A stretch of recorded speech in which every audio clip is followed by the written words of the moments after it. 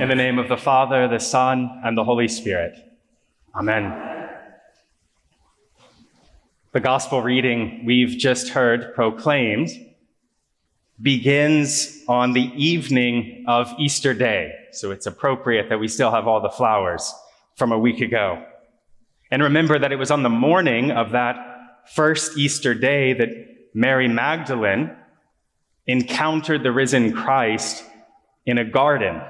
It's a place where God's story with us began, in a garden. And it's where God's Son breaks out beyond the bonds of death. And from that place, Mary is sent as the first apostle. You catch that?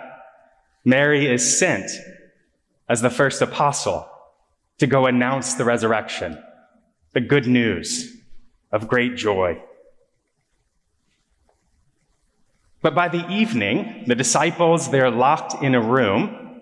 They're back in the house where Jesus had his Last Supper with them only days before. They're struggling, perhaps characteristically, to comprehend the mystery that is Christ, struggling to make sense of it all. They're huddled in fear. They're locked behind doors. And they're locked up in all kinds of ways, aren't they? They can't imagine any way forward. What is the future now? They're confused, they're heartbroken, and they're on their way to being solidly depressed, without hope. And it's understandable, because the world that seems so expansive, a world that seems so shot through with God's grace, now it seemed like it was only a dream, a fairy tale that had a bad ending. So the more expansive world, the larger world that they'd come into contact with in the company of their friend and teacher, Jesus, that world shot through with grace, seems finished. It's over, a pipe dream. All the healings, the forgivings, the raising of Lazarus from the dead, all of that was wonderful while it lasted, but it's finished. So what are they supposed to do now? Return home and be mocked as foolish men, perhaps try to land their old jobs again?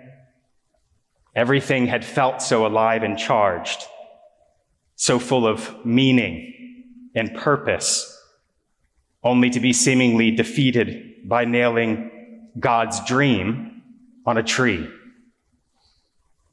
And it's precisely in the midst of that despair, their hopelessness, when fear has moved in and settled, that Jesus turns up behind locked doors, and he has 4 words on the tip of his tongue: peace be with you.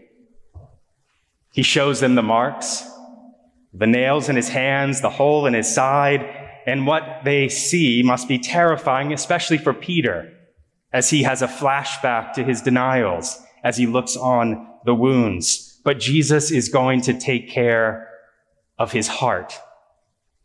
Jesus is going to make a way forward for Peter and for all the others.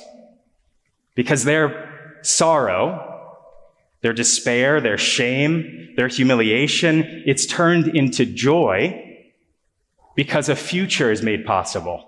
A future is made possible because they see the Lord, John tells us in his gospel.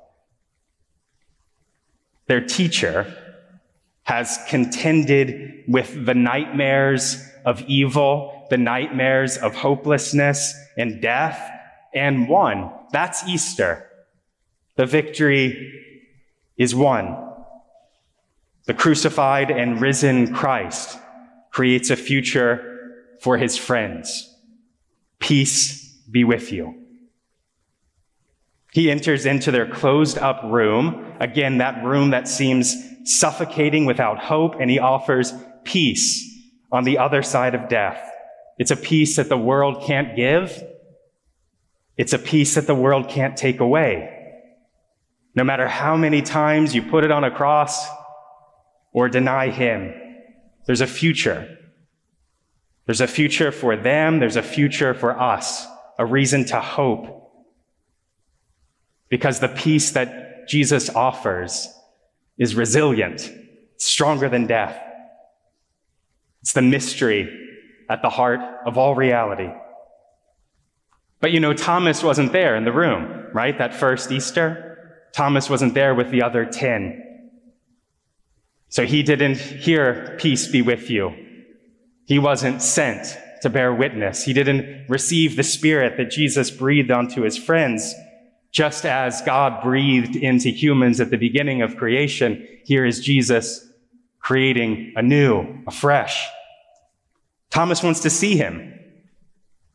He wanted to be in the room where it happened. He's not doubting Thomas.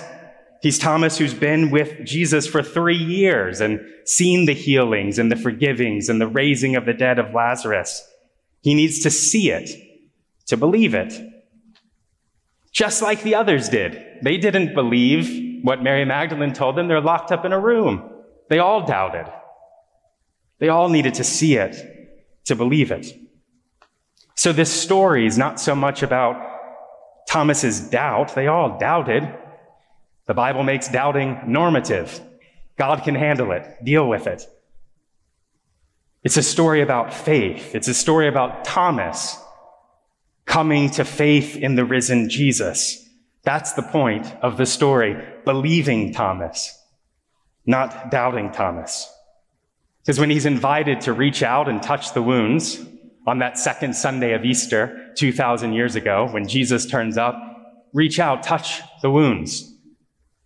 We don't know if he did or did not. What we know is that he makes the strongest declaration of faith found anywhere in the entire Bible. My Lord and my God. And did you notice that after Thomas's bold declaration of faith, Jesus speaks directly to us? And so does John the Evangelist. We get sort of behind the scenes near the end of John's gospel.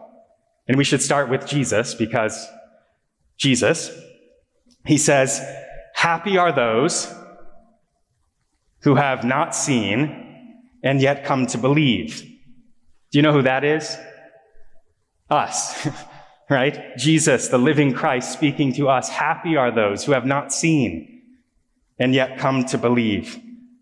So gathered in this space, on this second Sunday of Easter, the same Sunday that Jesus turned up to Thomas, here we are, called together by the living Christ to hear his word, to celebrate his sacrament, and receive his Spirit. Blessed are you who have not seen and yet come to believe. It's a word of encouragement from the Son of God to us.